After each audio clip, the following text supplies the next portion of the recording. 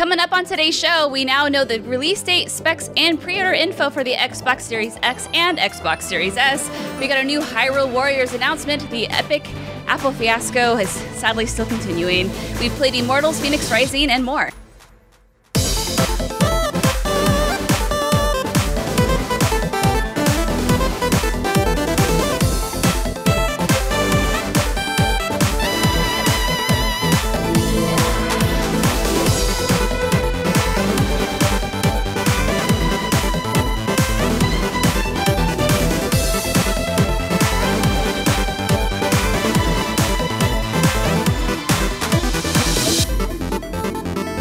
Everybody, welcome to another episode of the What's Good Games podcast, your source for video game news, commentary, analysis, and funny stuff every Friday.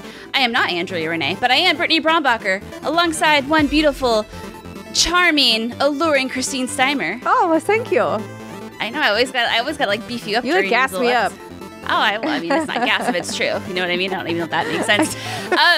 Ladies and gentlemen, it is another Steinbacher episode. Andrea is off taking some R&R, visiting her mamas in Arizona. Good for her. So in the meantime, Steimer and I are here to hold down the fort. We want to give a big shout out to September's Patreon producers, Chewy's Godson, Californicated, Justin Foshi, Punctified, Ferris Ate, Mohammed, Marcus Brown, Alex Regopoulos, and welcome to our Patreon community, Gautam Jayanthi, Big Dave Lizarad, Exon, Megan Flan, Andrew Gonzalez, Simon Russell, and Link Look Listen. Fair enough. And don't forget, you can be a part of the show by submitting questions at patreon.com/whatsgoodgames. I call for them every Wednesday, and then I incorporate them into the show, and it's a great time. Steimer, would you like to read our podcast reviewers? Sure. Yeah, you can leave us a podcast review because it's really nice and it helps us out with the SEO and with people just being kind to us on the internet and all that fun stuff. So you could leave us a nice review like this one from Regina Phalange1, who says, also Phalange, great. I love the Friends reference. Thank you. Great podcast to listen to during a root canal. That's right. You read that correctly. Holy shit. Sounds painful, but I'm glad that our dumb little show can help brighten something like a root canal. I don't even know if I'd want to listen to our show during a root canal. I mean, what else are you going to do? You're just stuck in that chair. I feel like you listen to really soothing music. Like Kiss from a Rose or something. Oh, yeah, sure. I've burned. Okay, I'll stop. All right, we got two other podcast reviewers, K67BHS and Frank7659. Wow. Awesome. Thanks, friends. Appreciate it. You always have nice words for us, and we love them. And before we get into news, I want to say this week's episode of What's Good Games is brought to you by The Boys Season 2, AT&T, 5G, and Samsung, Felix Gray, and MeUndies, but we'll tell you more about that later. So first up, Steimer. Holy shit. Yeah. A lot of Xbox news. I do want to make a little disclaimer that we know that the Ubisoft Forward happened on Thursday, but we got lives, we got schedules to keep up, and we just weren't able to cover it this week. Yeah, it was going to be too hard, especially considering I have to come here to Andrea's house to record it, even though she's not here. So, scheduling wise this week, it just did not work out for us to record on Thursday, which we do sometimes do if there's an event like that. Yes, because everyone likes to hold their things on a Thursday. That's the I know, cool, those thing too. butts. Nintendo, I'm looking at you specifically. But anyway, we got a whole bunch of, I have in the show notes, Sexbox news. There is a lot. There's a lot of the X and a lot of the S. Which turns into sex. Ho-ho! Okay, so I guess we'll just need a vowel. So much here. Yeah. We'll just start, I'll just read these stories, and then we can just try to dissect it or go as we go. We'll see what happens. We won't overthink it. It'll be great. All right, so Xbox Series X and Xbox Series S price, release date, and pre-order info. And this all comes from IGN. Microsoft has confirmed the existence of the Xbox Series S and that it will retail at $299. It will also be the smallest Xbox ever, according to the company's tweet. Microsoft has also confirmed that Xbox Series X will retail at $499 USD and that both Xbox consoles will be released on November 10th and pre-orders will open on September 22nd. Get your wallets ready, everybody. So if you guys have seen, you should go look this up. It's on their Twitter. I'm sure it's anywhere if you just Google it. But the Xbox Series X is so interesting looking. It really does. People were making fun of it, obviously, as the internet is wont to do, by calling it a speaker. It does kind of look like a speaker. It does look like a speaker, but yeah. I don't really care. I'm like, whatever. First of all, I'm not going to get that edition anyway because I want the beefy boy. But I think it's an interesting thing that they're even doing, that they're trying it. I'll be curious to see how well that version does versus the X. Yeah, it's going to be interesting because I feel like it's so well priced because the X at $499 is, I think it probably could even gone for $699, but, I'm not the best with numbers in this. But $299 is so reasonably priced that it's so attractive. And we're going to talk about this in a second. But the all access better plan, later. Yeah, for sure. Yeah, it does. But for now, we're going to talk about the crazy tech shit that I don't quite understand. But Steimer, you're a very smart, intelligent woman, so maybe you'll understand all of what I'm about to say. Maybe, but probably not. I mean, I'll understand some of it, but... Hold on to your fine butt. All right.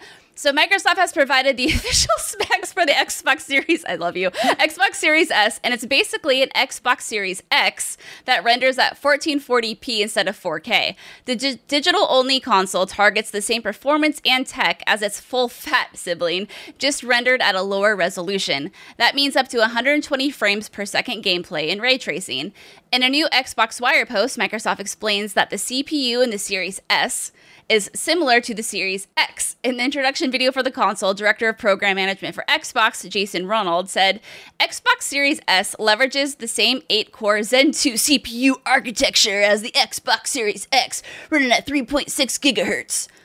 Importantly, the Series S also has identical I/O performance to the Series X. That makes it important for developers to create games for Xbox without worrying about the two consoles. The games will just render at 1440p on the Series S instead of 4K. While the Series X only has 512 gigs of onboard storage, I think they meant S there. While the Series S only has 512 gigs of onboard storage compared to the Series X's larger 1 terabyte, it does support the Seagate storage expansion cards just like the Series S. X. This is going to be one of those things where it's just my God. And then going on, the key difference between the Series S and Series X resolution, Microsoft says, through talking to our customers, we found that many of our fans prioritize frame rate over resolution, so we wanted to build a console that didn't require a 4K TV. So while the Series S renders at 1440p, it still provides 3 times the graphical performance of the Xbox One. The Series... Wait, what? Is it just written weird? I think it's... Oh, the renders it still provides 3 times together. Yeah, I think they messed up. Possibly. It's fine. Because TLDR, Series S is 1440p, but can still support up to 120 frames per second. Also, I just said something and my Siri just went off. Oh, she really? just goes, I thought so. Fair enough. She was like, yeah, I thought that this article was... They keep mixing up the X's and the S's in here. They do, and it's fine. Like, it's going to happen. It's going to be confusing. I get that. But basically, S is obviously going to be slightly less powerful in terms of resolution. Right. But I also think I'm more worried about it because it is small. If you go look at the console itself, about heat. I do wonder and I only think about this because of the damn PlayStation that I have at my house that just whirs into overdrive the minute I try to play anything. So I am mildly concerned about that. I guess obviously we'll have to see when we get it, but Microsoft traditionally has also not been super great 360 at heatsink sort of things, but hopefully this won't be like that. Yeah. But now here's the mega super juicy news about All Access, which I think this is the most consumer-friendly thing Microsoft has ever done, and it's great. Take it away, Brittany. Okay, thanks, girl. I didn't know if you wanted to pick it up, and I was going to give it to you in a golden box and be like, here's your golden box full of this news article. I digress. So this is from GameSpot. Xbox Series X and S join Xbox All Access. Here's what you need to know via GameSpot. I feel like I'm going to have the weirdest thing going on with my tongue. I feel like my tongue's going to be twisted into a pretzel by the time we're done reading all these articles. X and S. I can read this one if you want. Now I have to take it because now it's a challenge. I'm just saying, my tongue feels like it's real fat right now. Xbox All Access will be available for both the Xbox Series X and Series S. This means you'll pay a monthly cost of over 24 months instead of the entire price up front. Both console plans will come with an Xbox Game Pass Ultimate, which includes the Game Pass library on both Xbox One and PC, xCloud game streaming, Xbox Live Gold, and, announced today, an EA Play subscription. Xbox All Access costs $25 a month for the first 24 months. For 24 months for Xbox Series S and $35 a month for 24 months for Xbox Series X. Considering Xbox All Access includes Game Pass Ultimate, you're actually saving money going this route. At $25 a month over 2 years for the Xbox Series S, you'll pay $600 total. Normally, the console costs $299, and 2 years of Game Pass Ultimate costs $360. That's a $59 savings timer. For the Xbox that's a whole Series, game. That's a whole game. For the Xbox Series X, you'll pay $35 a month over 2 years. That's $840 total. The Series X costs $499. If you add on the Game Pass Ultimate cost, you're still saving $19. That's, a meal. Also, Siri, why are you so insistent to be part of this conversation? I think it's all the S's and the X's I'm saying. She probably thinks I'm saying Siri. She's possessed. It's fine. She's our third member this week. Okay, so Microsoft has already announced that if you're an all-access subscriber, you can upgrade to the Xbox Series X after you've reached 18 payments on your current contracts. And this will get you the Xbox Series X and a new Xbox All-Access contract after trading your original Xbox One. It's available in 12 countries this holiday, and more countries will follow next year. You can sign up for Xbox All-Access at Best Buy, GameStop, Target, Walmart, and the Microsoft Store. Whew.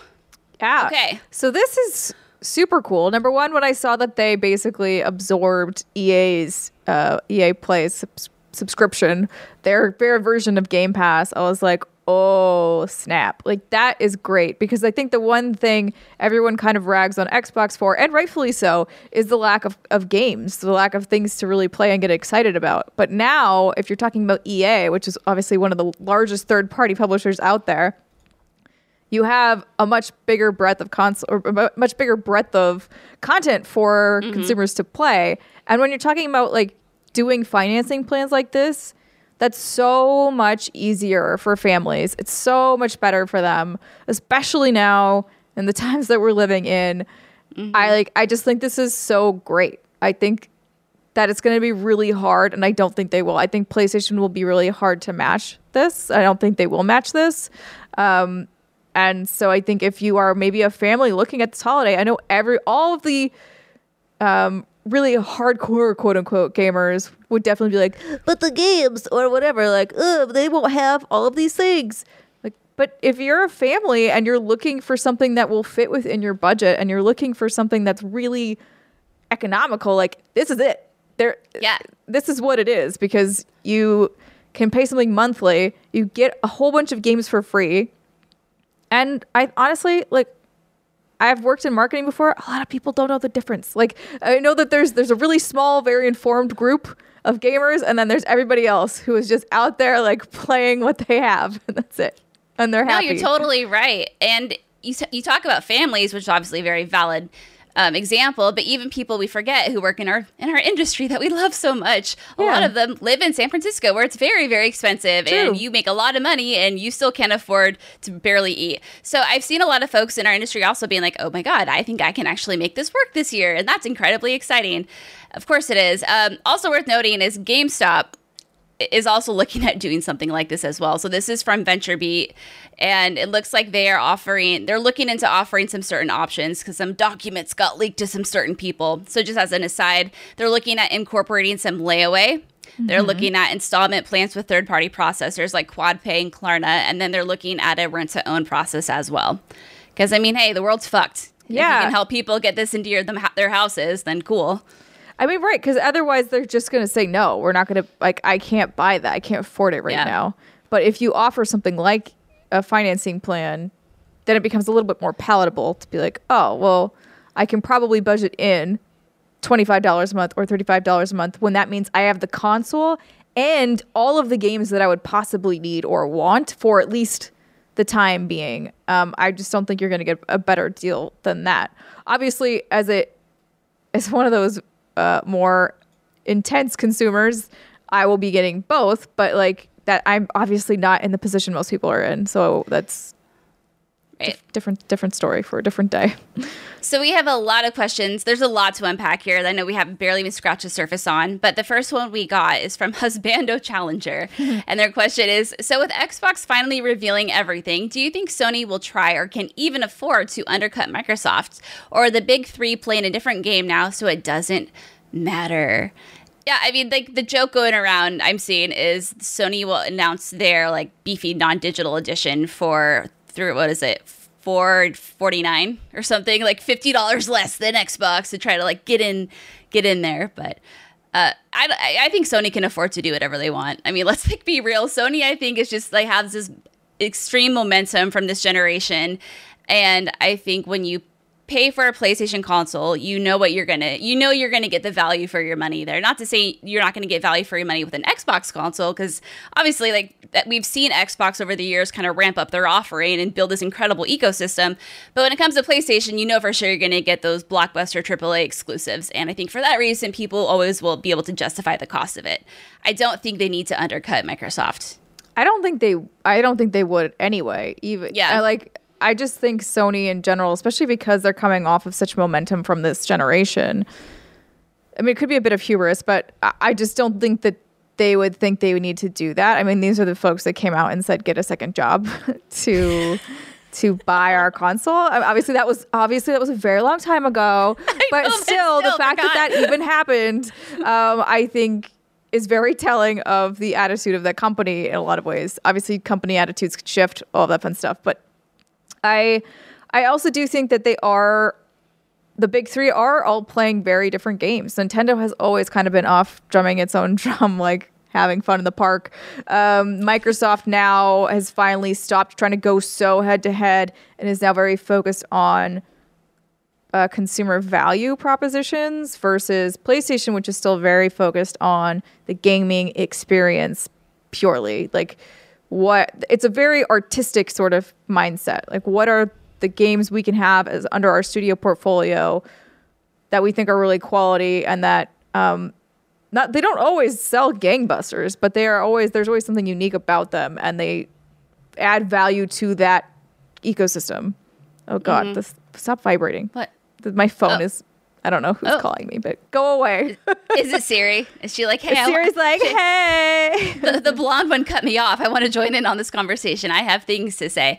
But no, Sam, I think you nailed it. I think Phil Spencer has been pretty transparent, especially recently, about how they're not trying to compete directly with Sony anymore. It's not so much about selling the consoles, it's about building this big old ecosystem with all of their Game Pass and all their subscription stuff. And I mean, when the value is that incredible, it's like, okay, I see what you're doing. You're doing good there. I mean, they had to. I'm glad that they did because they needed to. They were so much on the back foot that they really needed a pivot. And I do think that this pivot is really smart and can definitely help propel that brand forward and make sure that they are in it for the long haul instead of, eventually getting edged out of the market. Exactly. Official Prime 6 from our Patreon asks, with EA Access joining Game Pass and making it even better value, do you think this forces PlayStation to up their ante in a monthly subscription service? They have PlayStation Plus now. Is it rebranded and highlighted, or do they stay their course? Steimer, what do you think? I don't think they need to change course until they need to change course, right? Exactly. They need to see how the initial numbers on their consoles do. I think it will be fine. They'll have... hopefully Ratchet will still be, hopefully if there's no delays, they'll still have Ratchet and they'll have Spider-Man.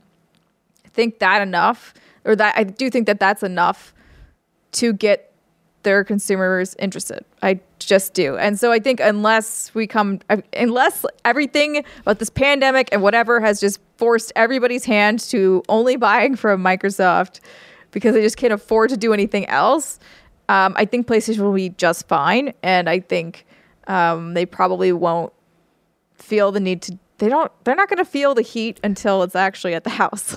Yeah, no, you're totally right. I think that's exactly how I would have answered it too. It's interesting because I see Microsoft playing this really smart long-term game, right? Where we do know about the initiative and all those studio acquisitions. And I do think eventually those studios will pump out games that are going to be very desirable. The industry is going to twist their panties over them because, oh my God, those games are so much fun. Eventually it'll get there. Who knows? It just, it really is, like you said, a long game. It's a long game. And so at that point, when Microsoft does start having those exclusives and those AAA gangbuster titles, then you have to look at Sony and be like, okay, Sony, yes, you have all, obviously God of War, Last of Us, Ratchet, et cetera, et cetera. Those are never going to go away. Those will always sell consoles. But if you don't also offer that online infrastructure and that, I don't know what I'm trying to say, if you don't offer those amazing deals and perks, at that point, I think is when they might have to start looking at changing. And I think they probably will start doing little changes here and there, but like you said, they'll just let you get a second job first. It's really gonna, I know, right? It's just gonna come down to their market share. If their market share starts to dip, that's when they would start to pivot. If it doesn't, then they're not gonna do anything.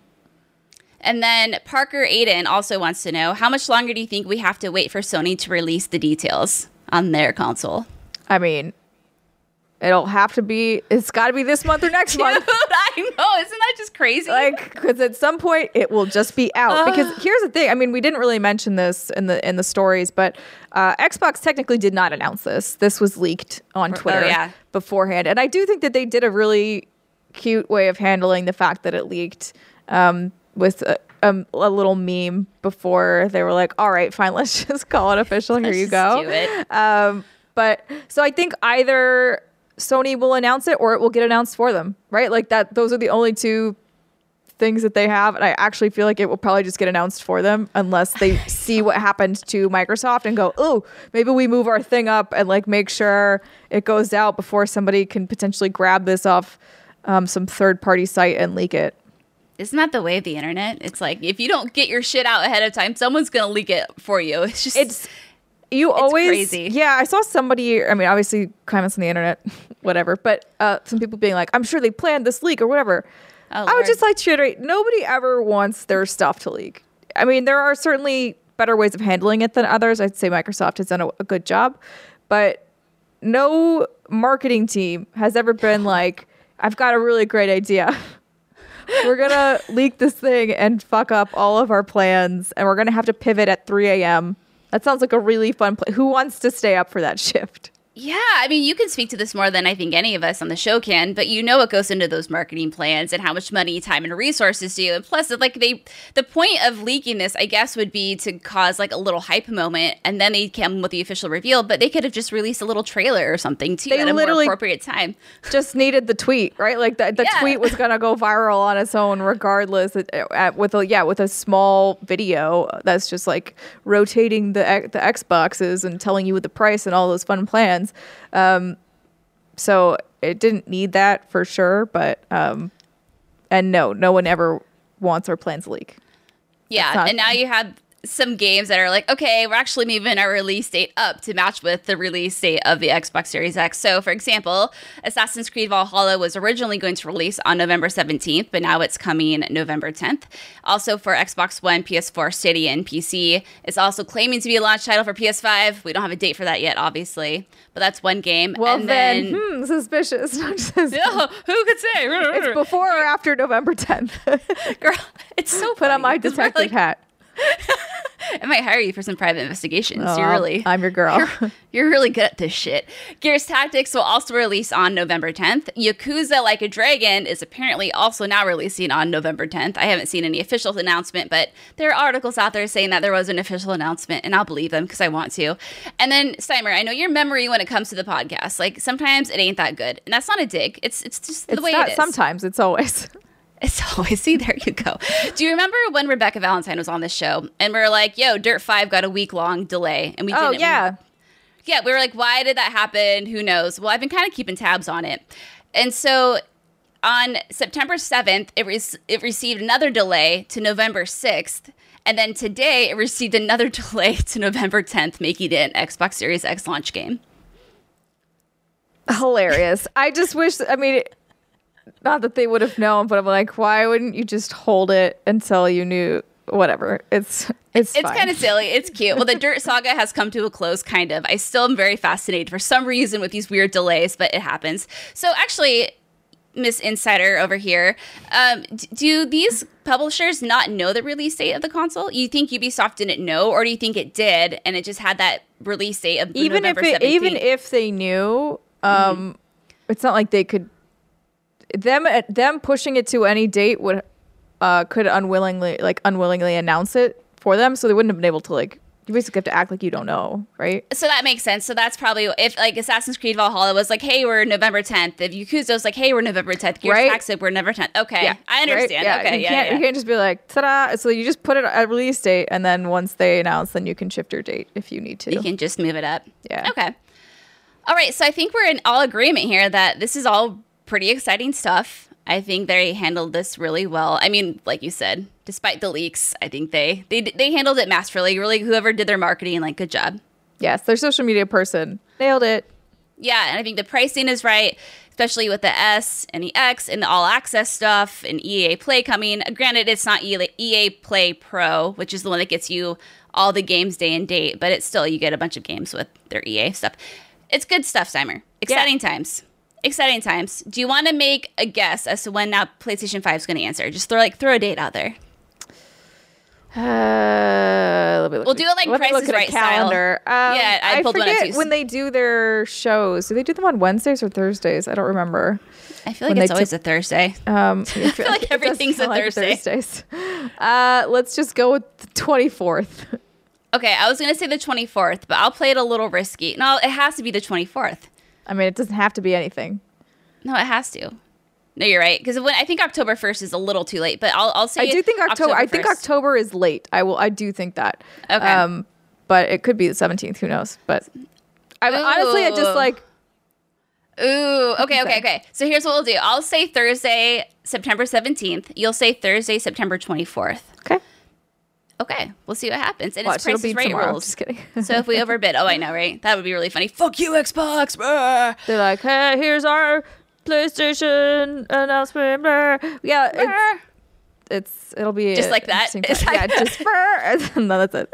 I'll make your marketing videos for you, everybody. Oh my god, I love it. All right, friends, we have more news to get into, but first, we want to tell you about our sponsors, The Boys Season 2 and AT&T 5G and Samsung. The Boys is an irreverent take on what happens when superheroes who are as popular as celebrities, as influential as politicians, and as revered as gods abuse their superpowers rather than use them for good. It's the powerless against the super powerful as the boys embark on heroic quests to expose the truth about the Seven and their formidable Vought backing. In a more intense, more desperate Season 2 of The Boys, Butcher, Huey, and team reel from the losses in Season 1. On the run from the law, they struggle to fight back against the superheroes, as Vought, the company that manages the heroes, cashes in on the panic over the threat of supervillains, and a new hero, Stormfront, shakes up the company and challenges an already unstable Homelander. So the boys are trying to bring down the Seven because they've all been wronged by them in the past. That's a good reason. They are licking their wounds from last season and are now on the run. The boys are fueled by revenge and an emptiness that they're trying to fill, but it's going to take a lot more than that to bring down the most powerful superheroes on the planet. The boys are trying to expose Compound V and the ways that Vought and the Seven manipulate the public to stay in power. Homelander unleashed V to create super terrorists, which is really a selfish ploy for the public to look to the Seven as saviors that can keep the world safe from this threat. The stakes are even higher in this season for the boys and the Seven as we get deeper into the characters. We find out what each of them is fighting for. We learn even more about the humanity of the Supes, which is so unique for superhero stories. It's so refreshing to see their vulnerabilities instead of their weakness. That's a good thing. Human trait, man. So, Steimer, heroes aren't born, they're made. That means something very different for the Seven and the boys. The Seven are grappling with the notion of Compound V and what it means in terms of the power and aura they possess. The boys were forced to become anti-heroes because of the atrocities committed by the Seven. They have taken on a greater quality because people have been sweeping the actions of the Seven and Vought for too long. We root for the underdog to take down the establishment and will stop at nothing to change the status quo. We can all relate to that sense of being powerless with the things that frustrate us the most. We look to our heroes and our leaders to stand up for us and create a better world, but far too often we feel ignored. Keep an eye out for a special episode of Death Battle featuring The Boys. And if you want to watch The Boys, you can go to Amazon.com/TheBoys to watch The Boys season out now. That's Amazon.com/TheBoys to watch The Boys season out now. And Steimer, we have another sponsor. So thank you to Samsung and AT&T for sponsoring this week's podcast. So Samsung's newest phone, the Galaxy Note 20 Ultra 5G, powered by AT&T 5G, is available now. AT&T 5G requires compatible plan and coverage not in all areas. So here are some of the new features that you can try out on this device. Cloud gaming will be available with the power of 5G. You can try out cloud gaming with the high-performance experiences brought to you via the newest Samsung devices powered by AT&T 5G. The Galaxy Note 20 Ultra 5G also has a 120Hz adaptive display that automatically adjusts the refresh rate according to the content you are viewing, and an intelligent battery that optimizes for your gameplay. Between 5G support, Wi-Fi optimization, and the advanced processor, you get a smooth gaming experience with virtually no lag. Check out the S Pen and Samsung Notes to create your own works of art as well. I'm not saying you're going to be as good as I am at Microsoft Paint, but you could give it a shot. So head over to att.com/Galaxy Note 20 Ultra 5G. Again, it's att.com/Galaxy Note 20 Ultra 5G to learn how you can get the Samsung Galaxy Note 20 5G for free or the Galaxy Note 20 5G Ultra for $299.99 for a limited time. Brittany, Yo. guess what? We got a special Chicken butt. news story. Well, yes, that too. Just for you. Well, me? For you, Nintendo just announced a Legend of Zelda Breath of the Wild prequel for the Switch. This comes to us via Eurogamer. So Nintendo has announced Hyrule Warriors Age of Calamity, a prequel to The Legend of Zelda Breath of the Wild. It's due out the 20th of November this year on Nintendo Switch and is set 100 years before the Breath of the Wild.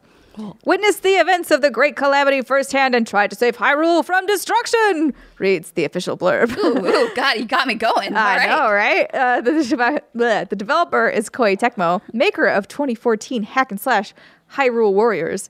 Producer Yosuke Hayashi said that while Age of Calamity retains the gameplay style of the Warriors series with, quote, exciting 1 versus 1,000 battles and a wide variety of playable characters, this will be the only game that lets you experience the world 100 years prior to the events of Breath of the Wild. Zelda development chief Eiji Aonuma, is that how you say that? Eiji Aonuma? Aonuma? Aonuma. I've always sucked at his name. Despite studying Japanese, I always suck. Okay, that's why I was asking you. I was like, Don't you're the feel one bad. who takes Japanese. So I Don't know. feel bad. Described Age of Calamity as a combination of the well-detailed world of Breath of the Wild with Warriors gameplay. Therefore, he added, I believe this game will offer the experience of the Great Calamity battles that weren't fully shown in the original game. Of course, Nintendo is still working on Breath of the Wild 2. In the video below, Aonuma said that fans will have to wait a little bit longer before we can provide more updates, so don't hold your breath just yet. Okay, I guess I won't. Yeah, so this was another one of Nintendo's tried and true stealth drops. They've been doing a lot of those lately. They're just like, hey, we made a thing. Hey, we did a thing. I mean, I think they have had enough for a little direct, but like, it's fine. It's their choice. It's their company. I'm not running it. But yeah, so this was, at first I thought this was the sequel because it was before I saw that it was, called Hyrule Warriors Age of Calamity. That is the name, right? Hyrule Warriors. Yes. The Legend of Zelda, right? Okay, yeah. Hyrule Warriors Age of Calamity, a prequel to The Legend of Zelda Breath of the Wild. There we go. Yeah, at first I thought it was the sequel, and I was like, oh my god! And then I saw it was this thing. I'm like, oh, that's so cool. I did play Hyrule Warriors on the Wii U briefly, but remember, they had this really stupid thing where if you wanted to play it with someone, the person had to use the Wii U gamepad while the other person used the TV. Do you remember the Wii U? Remember that colossal failure? That's not nice. No, it's true. Yeah, it's not that great. was absolutely a failure, but obviously Nintendo bounced back, so it's fine. It's fine, and I feel like that's fine to say, right? Like you are allowed to have failures in life. It's not a bad thing. Sometimes from your worst failures comes your greatest success. Like the Nintendo Switch. Like the Nintendo Switch. There you go. Anyway, so I've played a little bit of this, and then I know it came to Switch, and then actually supported split screen, which is awesome. So I think the main reason I'm mostly excited is because the fact that you do get to see what Hyrule was like 100 years before Breath of the Wild. So you get to see the 4 champions, Daruk, Rivali, Mifa, and Urbosa. Urbosa, I think that's what it is. Anyhow, because as we all know, those lovely, lovely 4 champions don't meet a great end. And so this might be a great way to see, some more about them and see what they were really like before, shit hit the fan and Hyrule kind of went up into flames. It sounds like it's still only going to support local co-op, which is still kind of... I mean, it's Nintendo. I know. And I hate always giving them a pass, but it's like Nintendo's gonna Nintendo. Like, it doesn't make... Why? I don't know why. How the internet works yet. They're giving it a shot, but it's like your grandpa. You didn't quite know what to do with it. They're still in like the age of dial-up, or maybe like, even before I made a Twitter. Is this good? The kind of person who does try to do Google searches in like the Facebook search bar. Yes. Like the status updates where it's like, how do I blah blah. How do I get this out of my butt? Yeah. And you're like, this is not Google search. It's not Google search. So, I mean, this is exciting, obviously. It's fun. The release date is a little like, because it's going to come right. Is it November 10th now? Oh, November 20th. November Okay, 20th. so just 10 days, after Series X, after, we got Yakuza, But the we Series have X doesn't Cyberpunk. have any new games. But But it has Yakuza, which I guess technically isn't new. It's been out in Japan for some time. But it's new to us. It is new to us. And, Cyberpunk will be there. It's going to be fine. I'm going to make it work because, it's Zelda. Of course I have to make it work. I'm keeping my expectations in check because while I like to think this is going to be a super deep dive into the lore and story of Zelda Breath of the Wild before Zelda the Breath of the Wild, probably won't be that deep. But that's okay. I mean, yeah, like it's one versus thousands. It's just like, let's tell a story while there's 1,000 people surrounding me right now. Yes. But I did think it was interesting. So Game Explain had a little fun video they put up.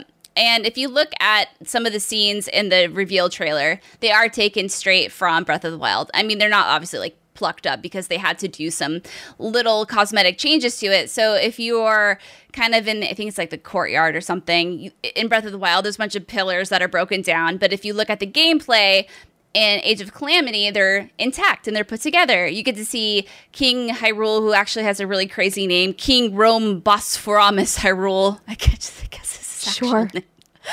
I just learned that today. I was like, see him talking to his troops. You get to see some of the towns getting attacked. So I think it'll be fun. Cool. Like, expectations in check. Not that I don't think Koei Tecmo is like, they can nail it, but it's, I don't know. I don't know, Steimer. Maybe I'm just being negative Nancy right now. I mean, it's okay. You're allowed to be. I don't want to. I mean, it just might not be what you're looking for. But you'll give it a go because you always do. Yeah, you're right. I think that's kind of what it comes down to. I would love a prequel to Breath of the Wild. I think I would love a prequel more than a sequel, actually, but in the traditional sense. So I think when I first got this news, I was just like slightly bummed, and I'm like, bitch, don't be bummed. It's fine. Be fortunate. Feel fortunate that you're getting this game, and you're also getting a sequel. So untwist your panties. It's fine. I mean, sure, but also like you're allowed to not like things. But you're like, we don't know yet. So that's the only thing. But I would say if you gave it a shot and you were like, I don't like it, I think that's perfectly fine. Yeah, totally. I think it'll be a good time. Yeah. I'll report back in a couple months when we're drowning in video games. Yes, indeed. All right. But we've got more Switch news for you, baby girl. So buckle in to your gaming chair there. Let me take you on a ride of the long foretold Switch hardware upgrade rumor.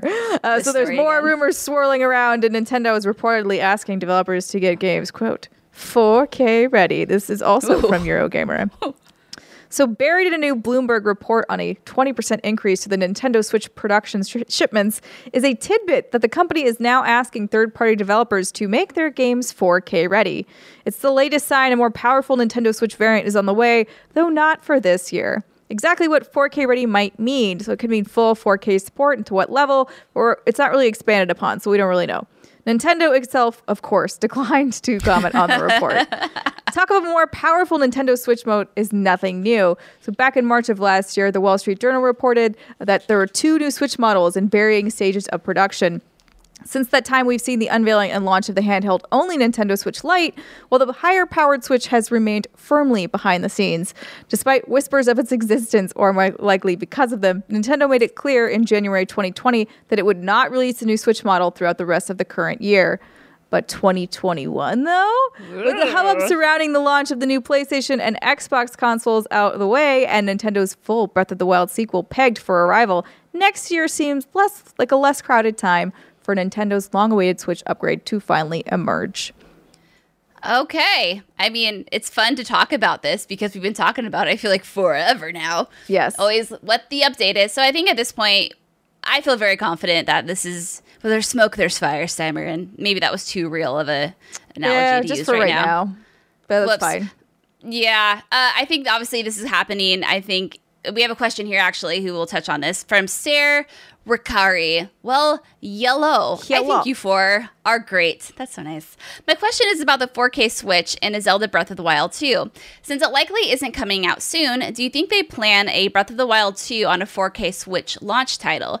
Do you think the game will be 4K compatible as well? I haven't caught the latest on Breath of the Wild 2, if there was any. So, yeah, I mean, the latest is, like, you have to be patient, which is, like, Nintendo's very polite way of saying, you gotta fucking wait. Like, you wait. Just you wait. There's probably been some significant delays with COVID, obviously.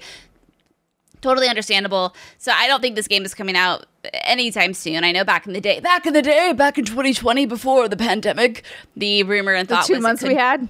The 2 months we had, Jude. The thought was that it could come out this holiday season, but at least we're getting Age of Calamity. So cool.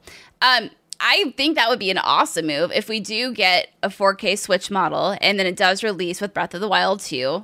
Or, alongside Breath of the Wild 2. I think that'd be fantastic. Yeah. I'd be down. Yeah. I think that would also be great. I mean, I didn't ever finish Breath of the Wild. If Breath of the Wild 2, like, stopped making the weapons breakdown, then I would be all for it. I just couldn't handle that mechanic. I was like, nah, I'm out.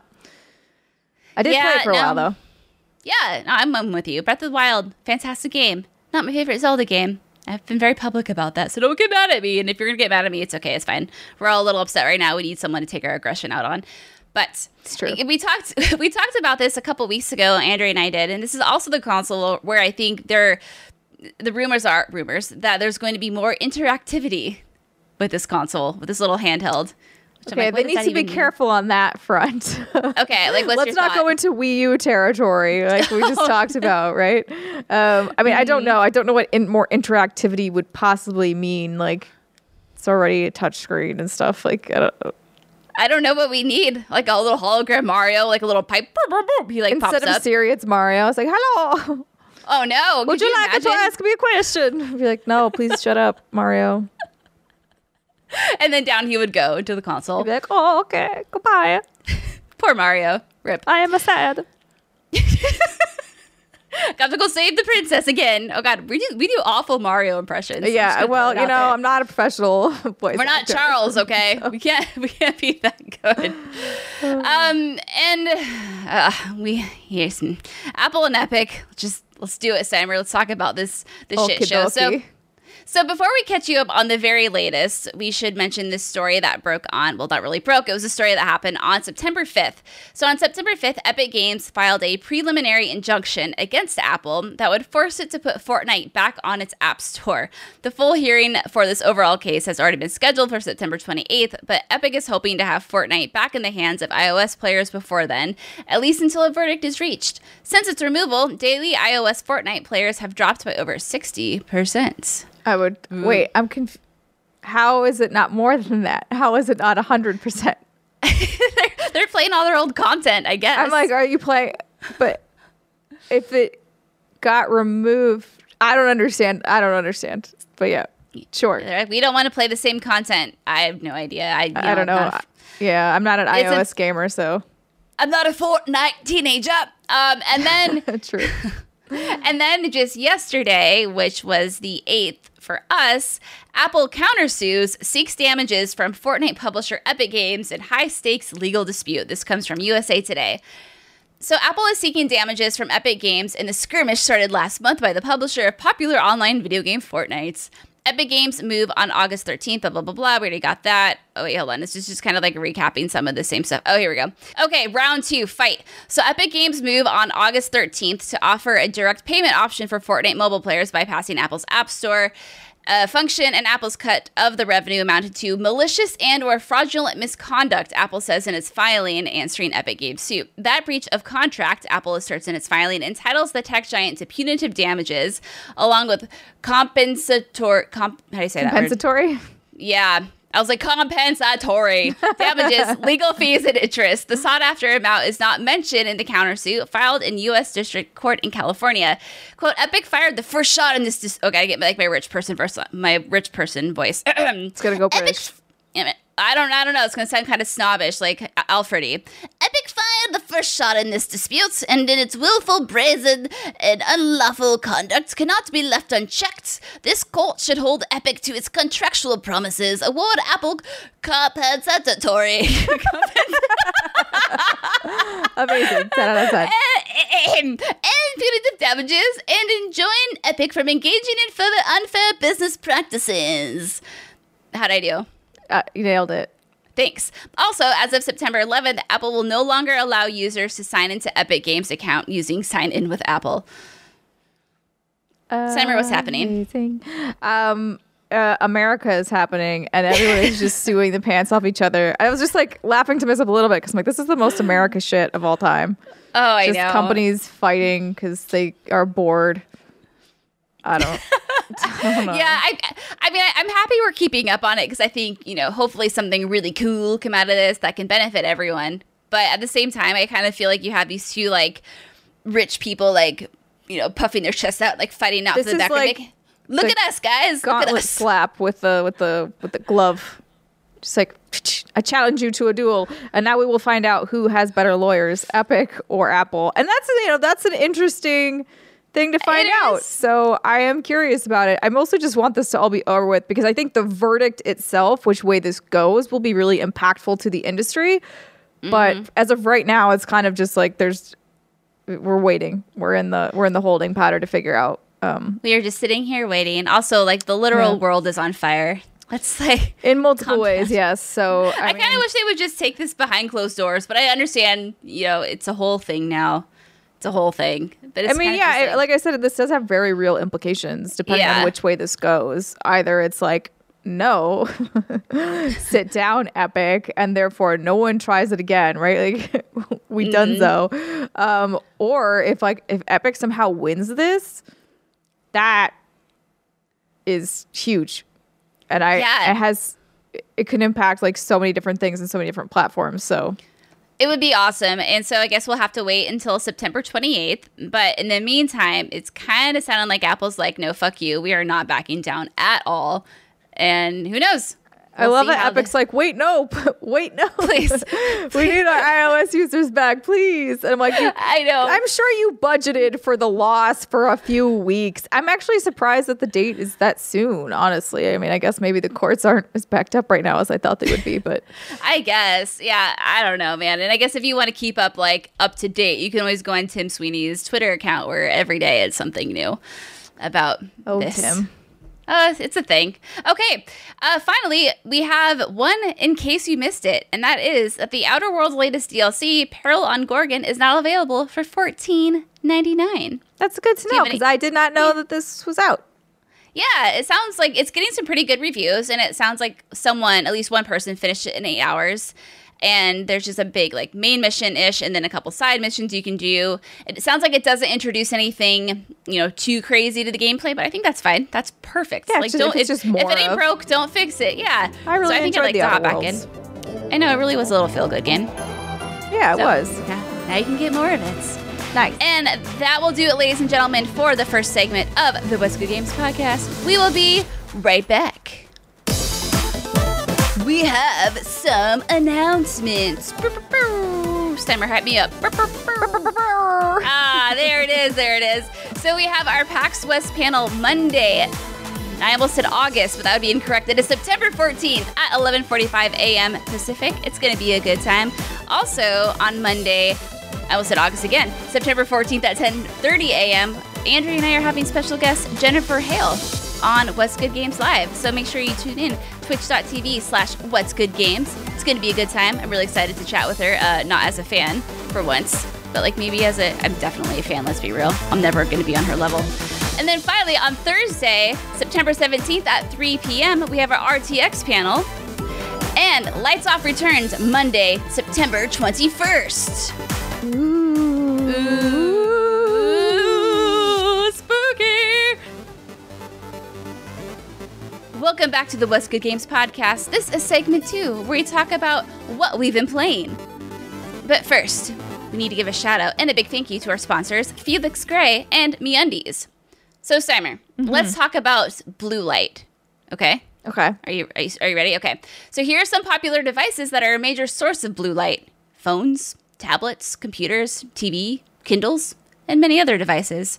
These devices can make us prone to eye strain, especially when you're watching bright screens in a dark room, or watching TV or working on a computer in a bed at night, or really any excessive amount of screen time can cause eye strain. That's not fun.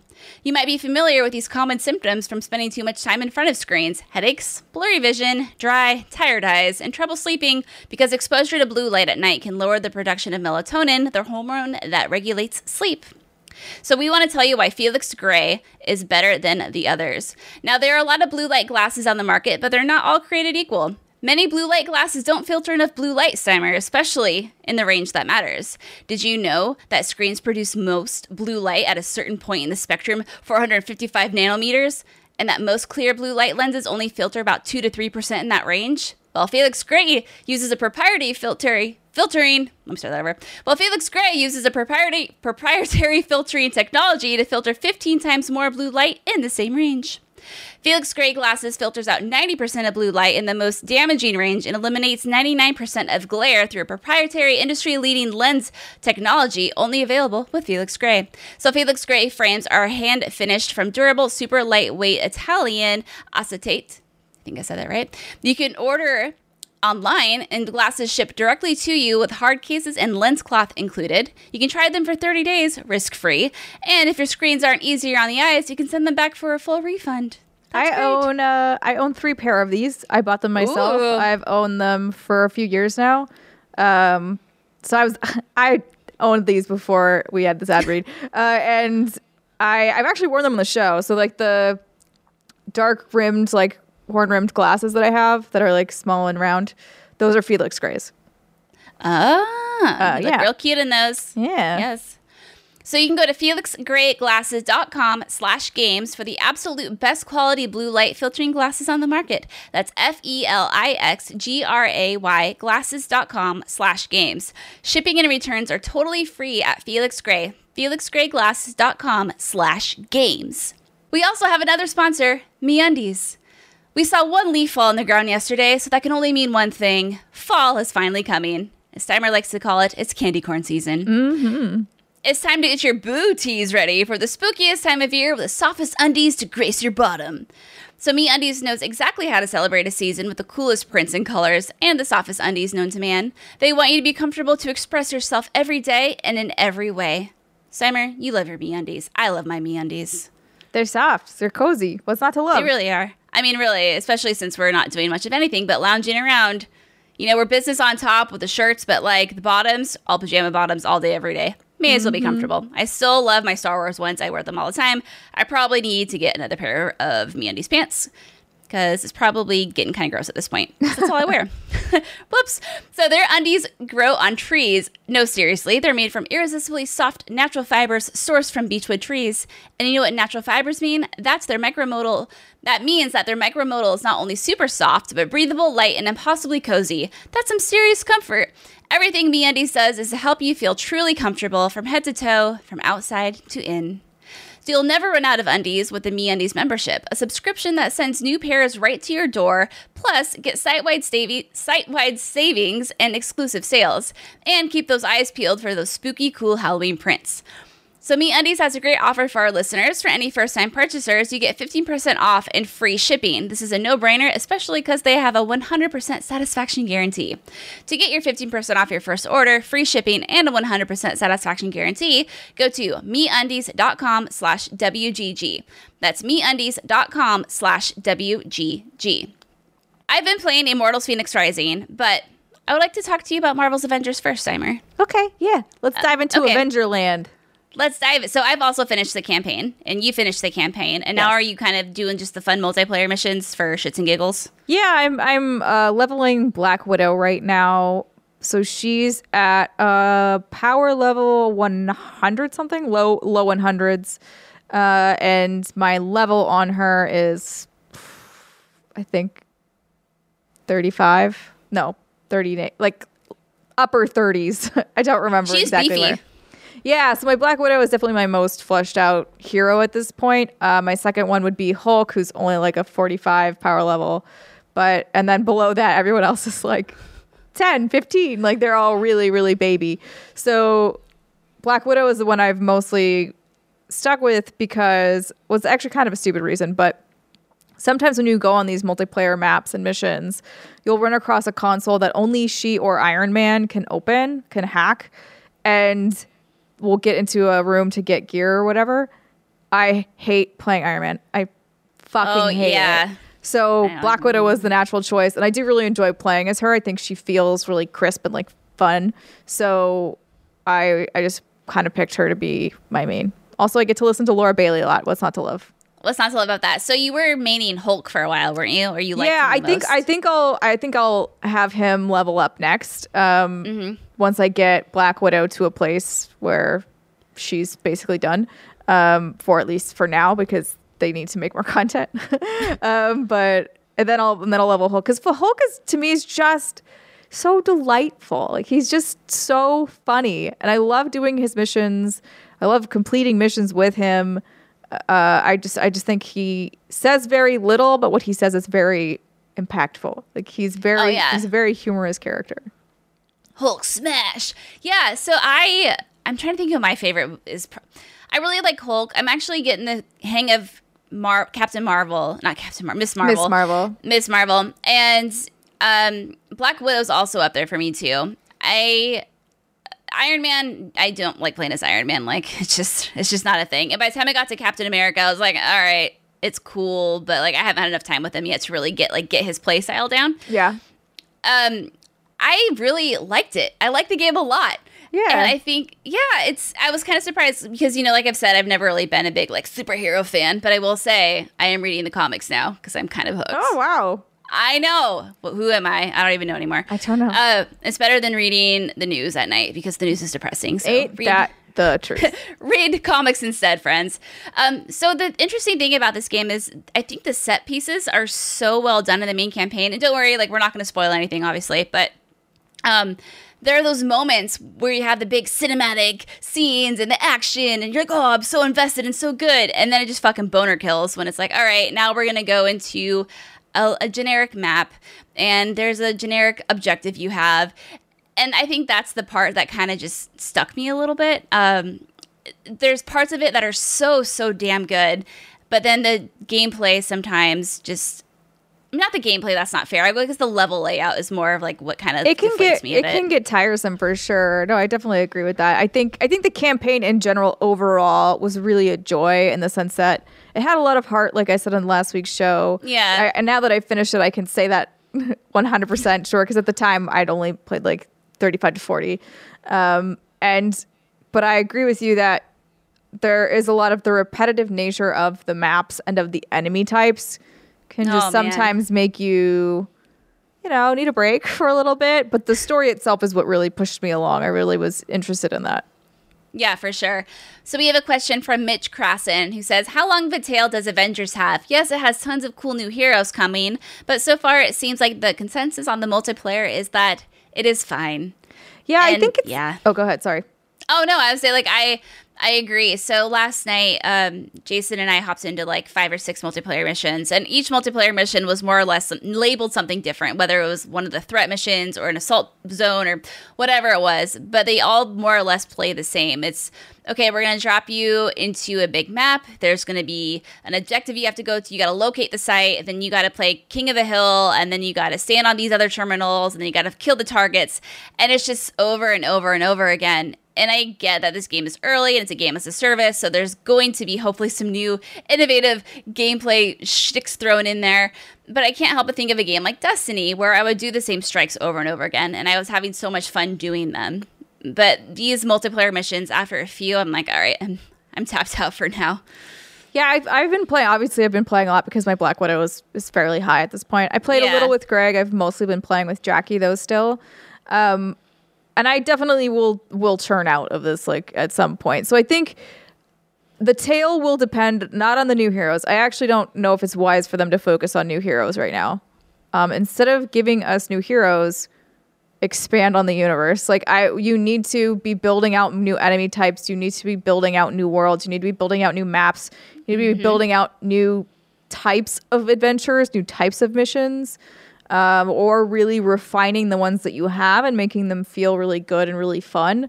Because what I am enjoying about it right now is not even necessarily, I mean, obviously the game is part of it. I do enjoy the fun feeling of like rappelling to an enemy and kicking him in the face. It's pretty great.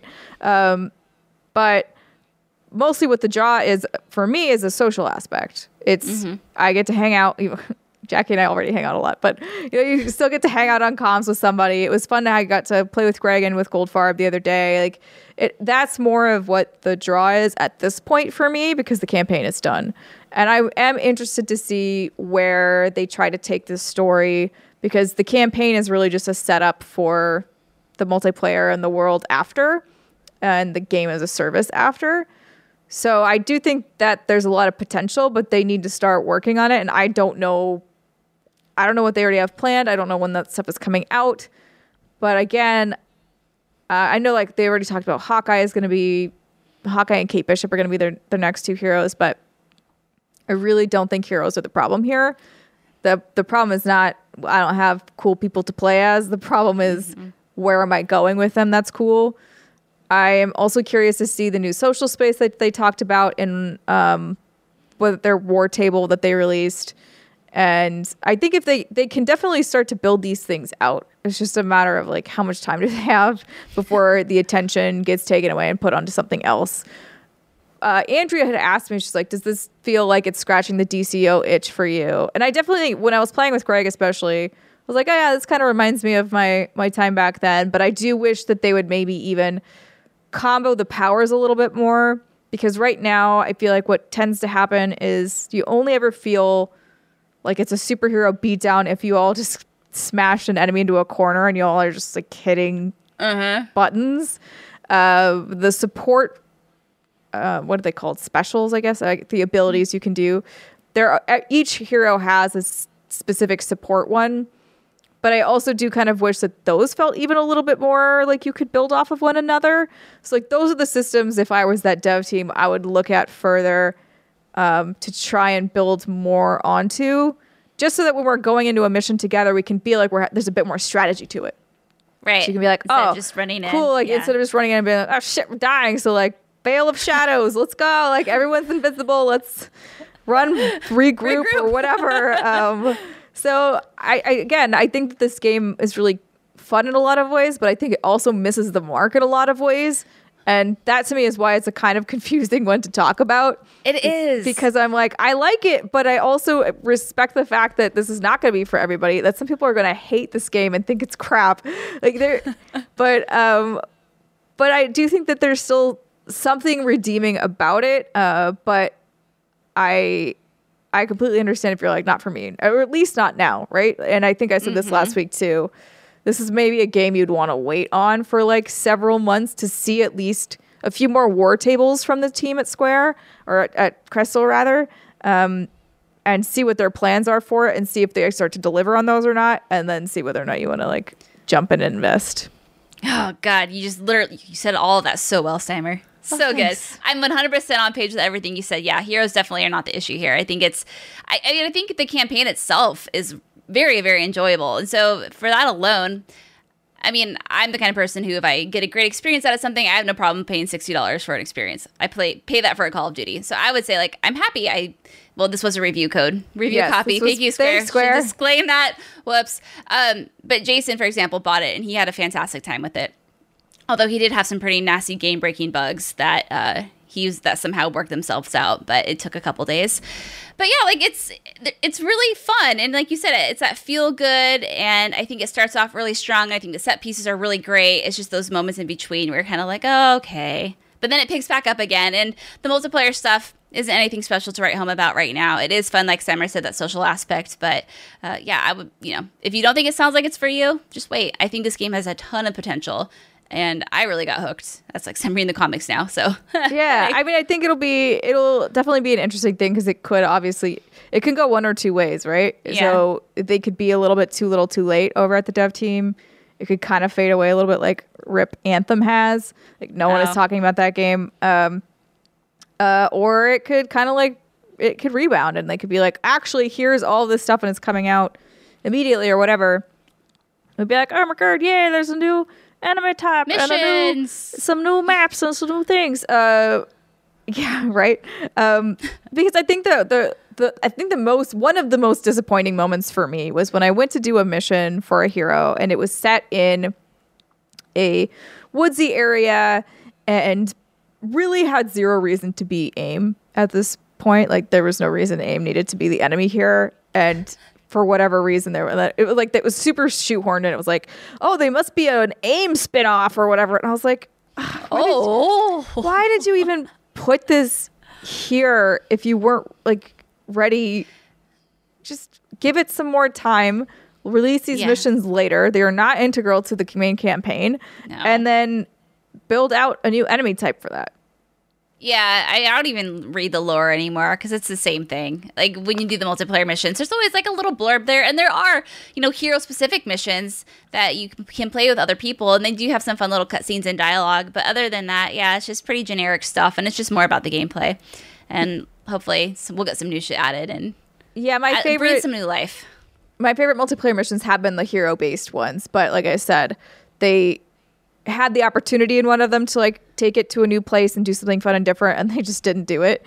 Obviously for time and resources, but at the same time, I feel like not all these heroes even have missions like that. So I don't know why that was deemed necessary. I'm not sure. I wish they would have waited and then just made some different looking dudes. Honestly, they could probably behave the same. Just give them a new coat of paint. That's all I'm asking for. And not like a color palette. Because sometimes they're like, oh, the robots are blue now. And you're like, fucking Jesus. No.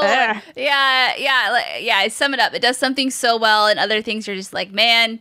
But go in the proper expectations. And I think you'll have a good time. It's been a fascinating roller coaster watching this game. From when we first played it at PAX to the beta impressions, the game actually coming out, and now you're finally starting to see some actual reviews coming out of it. And video games are hard, man. It's fun, but I definitely could see me also dropping it like a hot sack of potatoes. Like as soon as other potatoes, as soon as other games start to come out, they are really going to need to keep up in order to make this something that I would want to continually go back to. Right now, it's kind of a lull for me, so. It's just kind of fun and dumb, and it's scratching that itch of like, I don't really need to concentrate on it. I can just kind of go in, run around and beat some stuff up, chat with Jackie. That's fine. Yeah. But obviously, like, I'm not always going to be, I'm going to sometimes want a little bit more than that.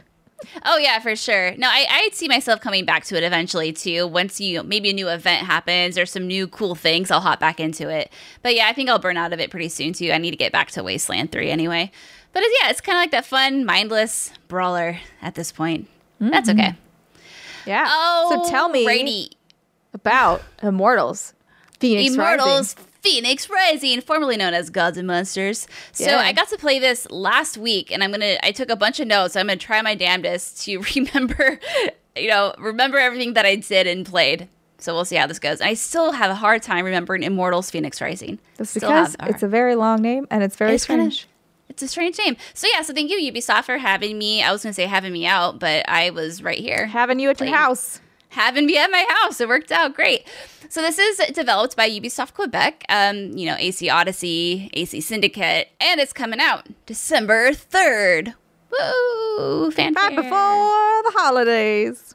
Time for the holidays. So here's the synopsis of the game. So in Immortals Fenyx Rising, players will become Phoenix, a new winged demigod who's on a quest to save the Greek gods. Oh, that's why they named it Phoenix? Yeah, I guess that makes sense. Phoenix will be able to wield the powers of gods, like Achilles' sword and Daedalus' wings, to fight enemies and solve puzzles. Iconic mythological beasts, including Cyclops and Medusa, will try to stop you on your journey, and you'll have to face them in combat both in the air and on the ground. Phoenix will also have access to self-guided arrows, telekinesis, and more, all of which will help her on her journey in a stylized open world across 7 unique regions, each inspired by the gods. So I got to play for about 2.5 hours, and the demo that I did play took place around the middle of the journey. And at first, they're like, okay, so you have this one mission that we want you to finish. It's like 35 minutes, and then after that, I had freedom just to go and see and do whatever I wanted to. So I got to explore for like an hour and a half or 2 hours, and it was great. So when I first started, they just kind of dropped you off in the middle. I would say big and middle, and it came out as middle. The middle of this big old map. So there are 7 regions, and they just dropped me off in one of them. And obviously that's where I was limited to during the demo. And I'll talk about this in specifics a little bit, but there were some elements of this game that were off limits. Like I couldn't access the abilities or like the skill tree or anything like that. But So the first thing I did is I looked around, and then if you click on the right stick, you can kind of like, it goes into first person view, and then you can just kind of scan your horizon. You can do this from anywhere you want to. And the controller will vibrate as you get closer to points of interest. And so it's kind of like a little game of hot and cold. When it starts vibrating more, you're probably on the spot, and then it'll pop up. And it will mark your map. So whenever you feel like doing some exploring, just you can search around, mark some stuff on your map, and off you go. So that was pretty helpful. So some of the things I found from doing that little exploration tactic of searching on the map, I found guarded chests, which are locked chests until you defeat enemies. Okay, cool. Crafting materials, which are used for upgrades. So you don't get typical XP in this game when you fight your enemies. And for those of you, actually, let me back up, wondering what kind of game is this? If you remember, when this was first unveiled, everyone thought it was Ubisoft's take on Breath of the Wild. It's kind of like, just picture that in your head, and all this will kind of fall into place. Let's picture the map of that. Yeah, picture like the gameplay, the map. I actually brought this up with my demoer, and they're like, we're trying to stay away from that, but you can't help it. But like your weapons do or don't break down? I'm trying to remember. I don't think they do. Huzzah! Got a leg up. A leg up. Yeah, a leg up. I don't think they do. I think if anything, they might just need to be repaired, maybe? I don't remember. I've played too many games lately. It's all blending into one, like, open world game. Anyway, so like I said, there's no typical XP in this game. So what you do is you collect crafting materials and you use that then to permanently upgrade your character. Now, this is one of the things I didn't have access to. So unfortunately, I really wasn't able to dabble around with it.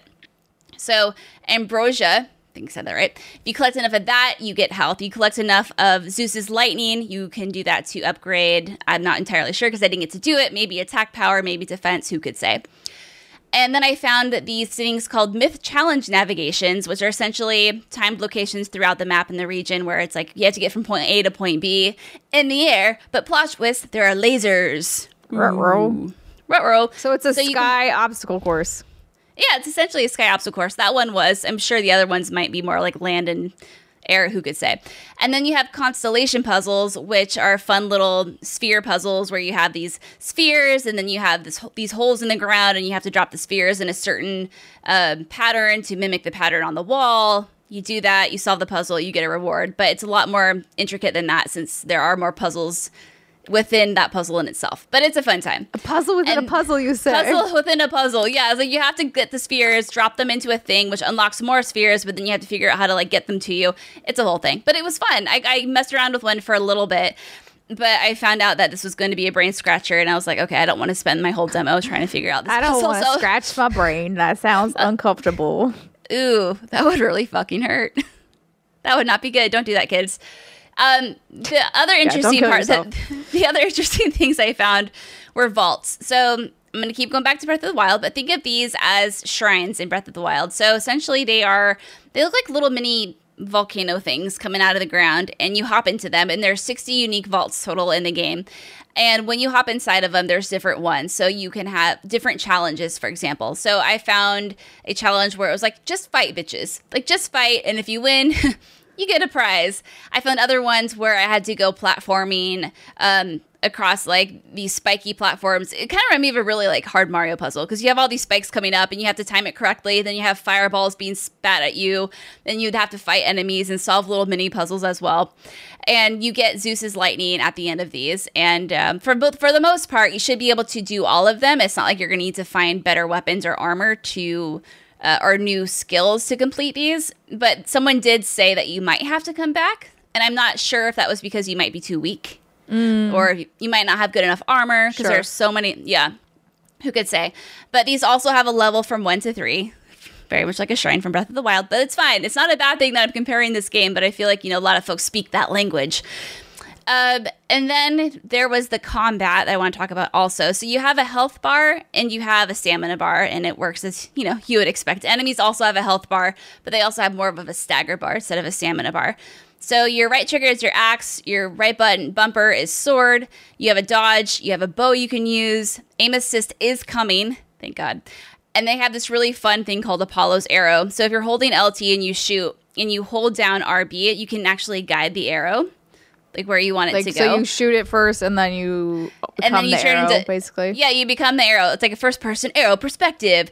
So there was this like really mean bird thing trying to kill me, and so I hid behind a rock, and then I shot my arrow out, and then I was able to like loop it around, so I was safe, but I was able to get like the evil bird thing. Nice. So that was fun. Yeah, it was fun. There's a parry, and then you have these fun godly powers. You have one power that lets you essentially like teleport boulders to you. I don't know how that works, but you can come hither. Come hither, boulders! I am your boulder god.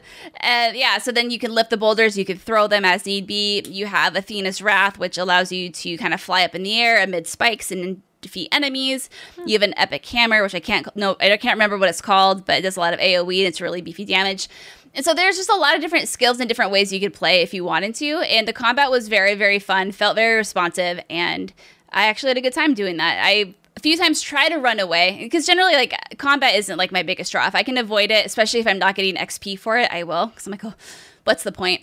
But you do get like jewels and whatnot that you can use to upgrade. I believe it's your armor and weapons later on. But what I was getting at is I actually found the combat so satisfying that I just went around and beat things up. I was like, hey, look at me. I'm so epic. You're like, I will fire you missile arrow. I did. It was awesome. Some other little tidbits of info you can upgrade. So you don't have, I guess, healing powers is what you would call it. What you do is you have potions that are always mapped to your D-pad. So your health is on there, your stamina, your defense, and an attack potion is always there. And you can cycle through those, and whenever you run low, you can find a cauldron, which are located throughout the maps as well. And you can go there and upgrade the amount of potions you have. You're going to be collecting resources as you're playing the game. You can use those to create more potions.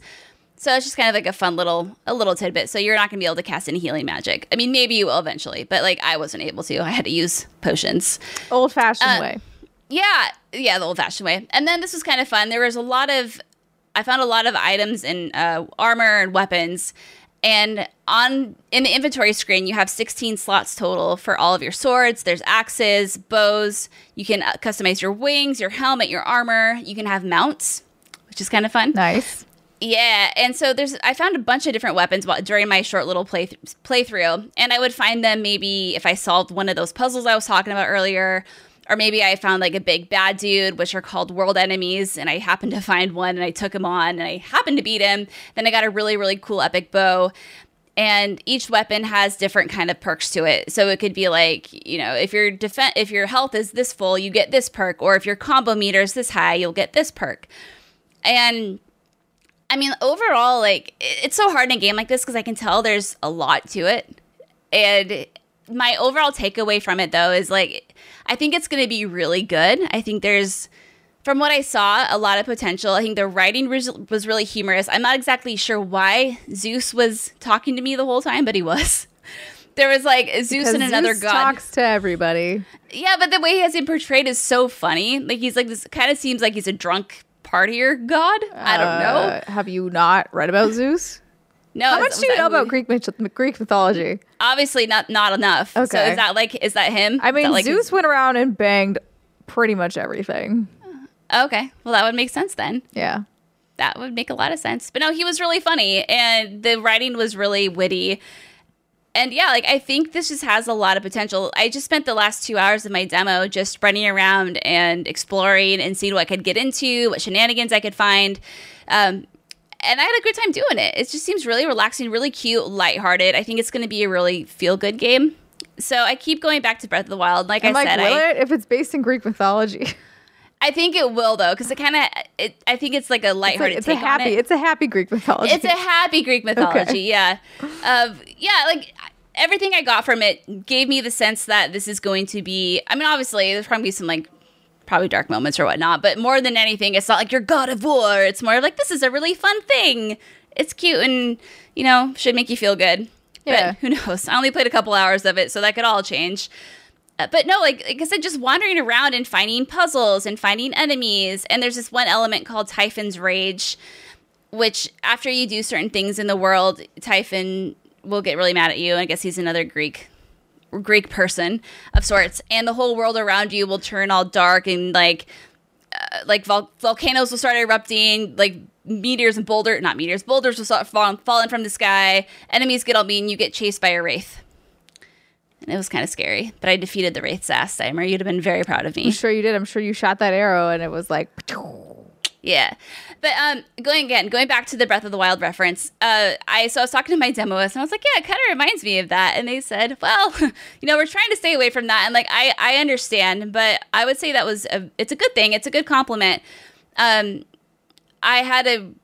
just felt for some reason like more of the streamlined experience that I would have wanted from Breath of the Wild, in the sense that the vaults felt more like they had more depth to them. They were more interesting. Granted, there's only 60. I know there's so many more in Breath of the Wild, so I get it. Like some point, like, I don't know, 60 sounds like enough to me. I'm trying to think how many were in Breath of the Wild. It was a buttload of shrines, but like I get it. Like obviously, different studios, different team sizes, the whole thing. 120, so double. Okay, so double, yeah. And there's gliding, there's climbing with the stamina meter. You have the mounts that you get to tame as you're wandering around the world. You have that magnetic skill where you pick up boulders. And I don't want to say they're the same thing because they're obviously not. But I would say, if you enjoy Breath of the Wild, I think you'll really enjoy this. Or if Breath of the Wild even seemed like too big of a piece to chew. I don't know what I'm trying to say there. I think you'll like this as well because it feels like a much more like compact, streamlined game. And I think that's a good thing. And so I think this game might do some things better than Breath of the Wild. But that's just my humble personal opinion. Because some of the things Breath of the Wild did, like you mentioned, Steimer, the breakable weapons and whatnot, were pretty annoying. Yep. But I just Googled Typhon. What's the scoop of Typhon? Youngest son of Gaia and Tartarus. He is described as a grisly monster with 100 dragon's heads who was conquered and cast into the underworld by Zeus. In other accounts, he was confined to the land of the Arimi in, I don't know how to say this either, Cilicia, I don't know, under Mount Etna and other volcanic regions where he was the cause of eruptions, hence the volcano thing. Typhon was thus the personification of volcanic forces. Among his children by his wife were Cerberus, who's the three-headed hound of hell, the multi-headed Hydra, and the Chimera. So he is daddy to all of those baddies. He was also the father like a pleasant man of dangerous winds, hence typhoons, and was by later writers, he was identified with the Egyptian god Seth. There you go. I really want to get into Greek mythology. It's fascinating. I took a Greek mythology course, but that was in high school, which was many moons ago. So I'm definitely pretty rusty. Cool, yeah. Oh, I wish I would have been offered something like that, but no, I took ceramics. I was literally just thinking about trying to do, not anytime soon, but like, it'd be nice to take a pottery class one day. It was actually really fun. I made an ocarina because of Ocarina of Time, and my teacher thought it was a bong. I don't think I have it over here, but like, I don't know how well that would work as a bong. It's got a lot of holes in it. No, and I was such like a naive little girl, and I was like, "What's a bong?" I'm like, I didn't even know what a fucking bong was. And, no, it's a flute. It's a dumb flute. It's an ocarina. Don't you know the hero of time wields it, and he defeats the evil King Ganondorf? Come on, Mr. Fremantle, get with the program. Anyway, yes. So our Immortals: Phoenix Rising. I think this game was fun. Obviously, I only got a couple hours with it, but what I did get with it showed a lot of promise. And I think it will be a fantastic little holiday game. Not like we have anything else going on in the holidays. It's not like there's console releases or anything. It's fine. Is that going next gen? It is, yes? Yes. Okay. Yeah. Cool. I assumed, hold on. I'm like, no, I think you're right, but let's just check this all out ourselves because when you see so many games, they all blend into one game. Hey friends, Britt here. So Steimer just asked me a question about the availability of Immortals: Phoenix Rising on consoles, and I got my answer wrong. So here I am editing the correct answer. So this game is coming December 3rd, 2020 on Stadia, Nintendo Switch, PS4, Xbox One, PC, PS5, and Xbox Series X. Boom. And you've seen the trailer of it, how pretty it looks, the color palette of it. Yeah, I'm really excited for it, and I definitely will be playing it. So thanks again, Ubisoft, for that, and keep your eyes open, but not open too long, because then they'll dry out, and then you'll be sad, and you'll have to get Felix Gray glasses. I almost said Phoenix. I did say Phoenix. You did say Phoenix. I did. Oh, boy. Well, Steimer, I think we have done the thing. I think we've talked about video games. I think we've talked about all the news besides the Ubisoft stuff, but that just can't be helped. It's true. We do not have a time turner like Hermione does. So therefore, we got to do it this way. We do have to do it this way. But it has been a good hour and a half or so. So go team, rah, rah. And thank you all so much for listening to us talk about video games. It's kind of what we love to do. And we will see you on Monday for the WGG Live panel. And we'll see you on Monday for our interview with Jennifer Hale. And if you're like, wait, I'm listening to this after that happened, well, all these things are going to occur on September 14th. So you know what? It could be completely irrelevant, everything I just said. But you can probably look up an archive later and watch it. Absolutely. Thank you so much for listening and or watching if you're on youtube.com/whatsgoodgames. And we will see you next week. Goodbye.